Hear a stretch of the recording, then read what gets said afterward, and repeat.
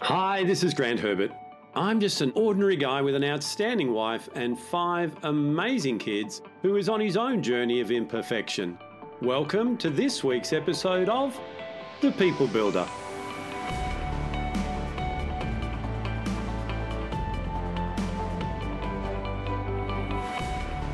Do you have a single go-to style that you use in conflict, or are you able to switch and adapt depending on the situation? Well, doesn't matter which one.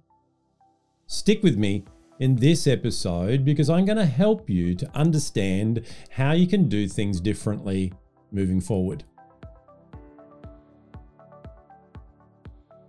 Hi, this is Grant Herbert, Emotional Intelligence Speaker and Trainer of the Year and Master Coach Trainer. And today I'm going to continue our conversation around conflict management by helping you to understand the different conflict resolution styles.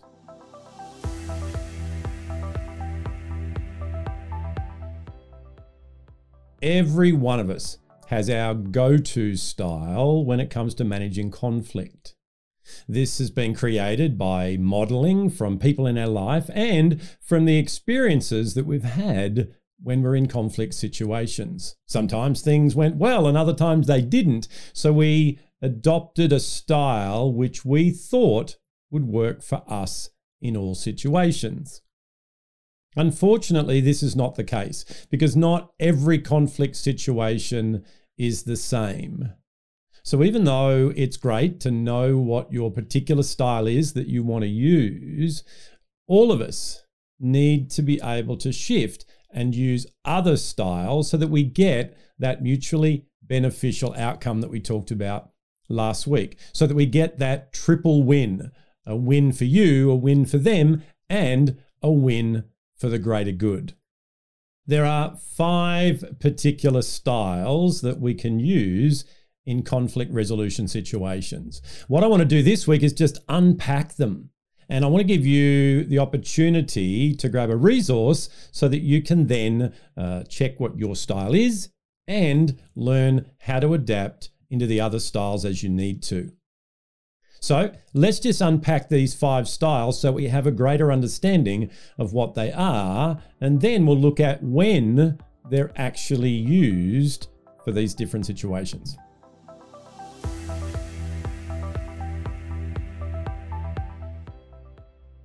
Number 1 is competitive.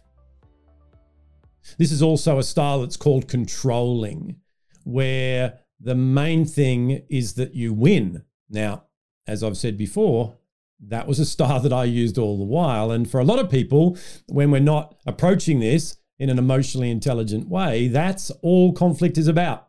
I just need to prove that I'm right. I just need to get my point across. I need to win at all costs.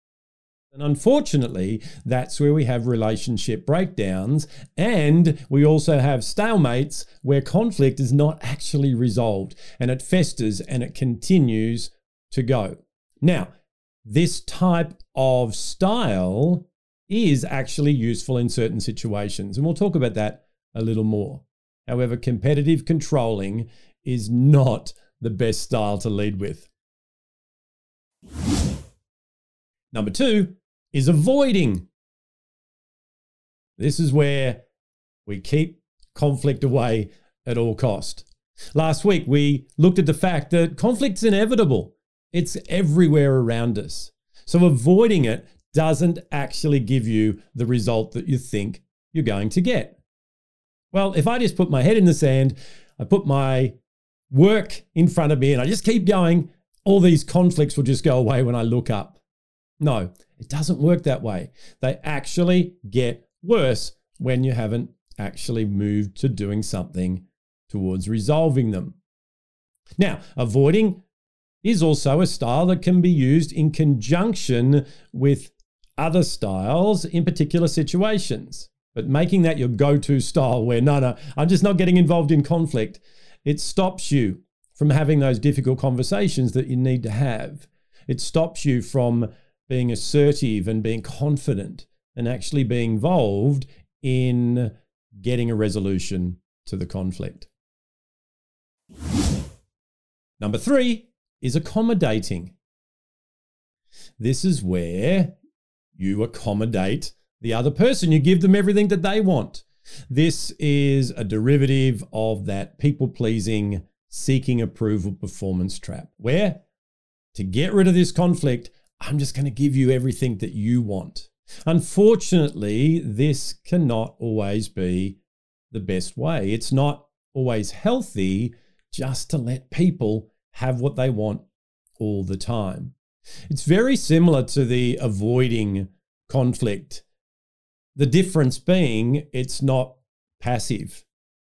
It's proactive. It's actually making sure that you're involved in giving the other person what they want. And there's reasons why we might do that. Once again, just like the other styles, there's a time for this, but making it your go-to is not healthy. It's not good for you. It's not actually good for the other person. It's definitely not good for the greater good.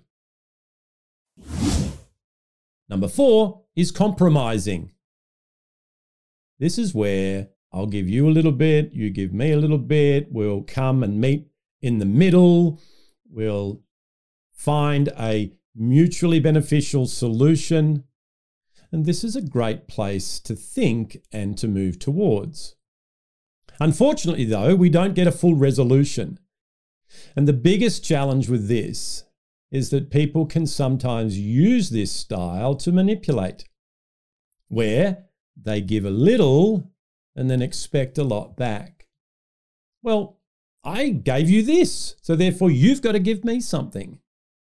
So it can actually create another side conflict around that particular issue. So compromise is a good thing. We're negotiating, we're resolving conflict. But once again, using that as your only style is not the best thing for anybody. And number 5 is collaborating. This is where both parties, all parties, are committed to working together to get a mutually beneficial resolution. There's no manipulation, there's no avoidance, there's no command and control. It's about, okay, let's talk this out. Let's work out how we can all get what we need here and we can have a peaceful resolution. The collaborating style is the one that's most likely going to keep the relationships where they need to be. We talked about that last week, where relationships are priority. So this is a great style for us to use. However, even though it's a great style, once again, it can be overused. So there's 5 styles that we can use in resolving conflict, in working through and managing these tough situations with other people. The key thing I want you to understand here is that we're not putting these on a scale and going, this style's better than the other.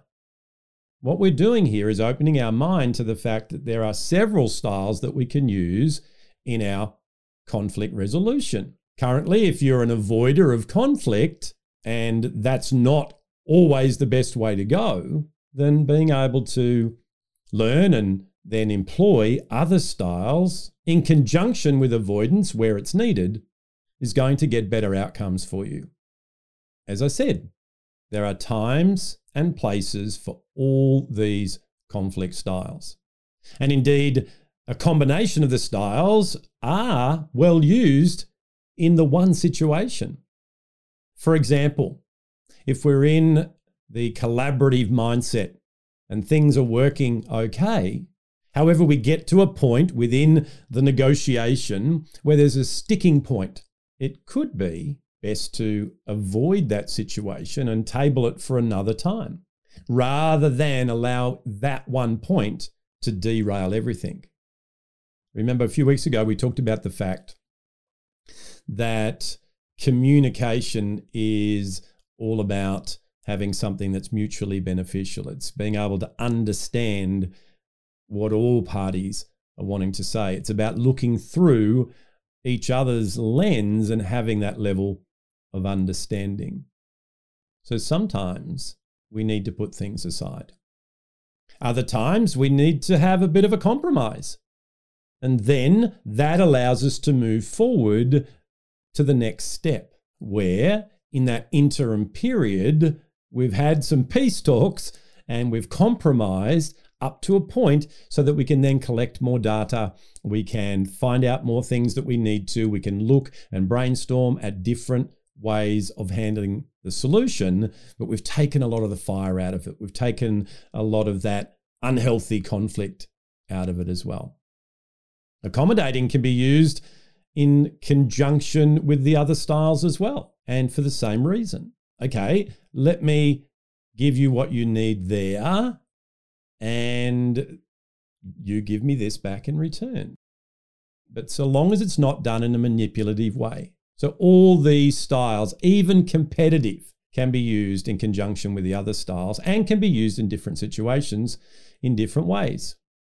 Competitive controlling is a great style when there is danger imminent, when there's a possibility that someone's going to get hurt. So being able to take that more direct style in that situation to get the conflict to a point where it needs to be so that we can then move in and take a more collaborative approach can be very beneficial. However, when we lead with competitive and controlling, and that's the only one we ever use, then if that's you, you know that your success rate for mutually beneficial resolution is not that high. And that was certainly me all throughout my corporate career.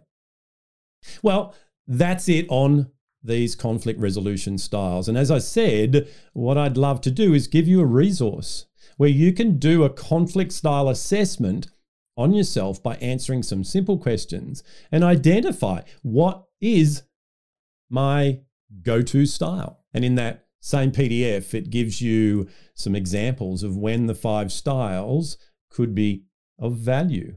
And it gives you an explanation of what those styles are at a deeper level than what I've done here. So if that's you and you would like a copy of that so that you can get yourself to a higher level of understanding, then just let me know.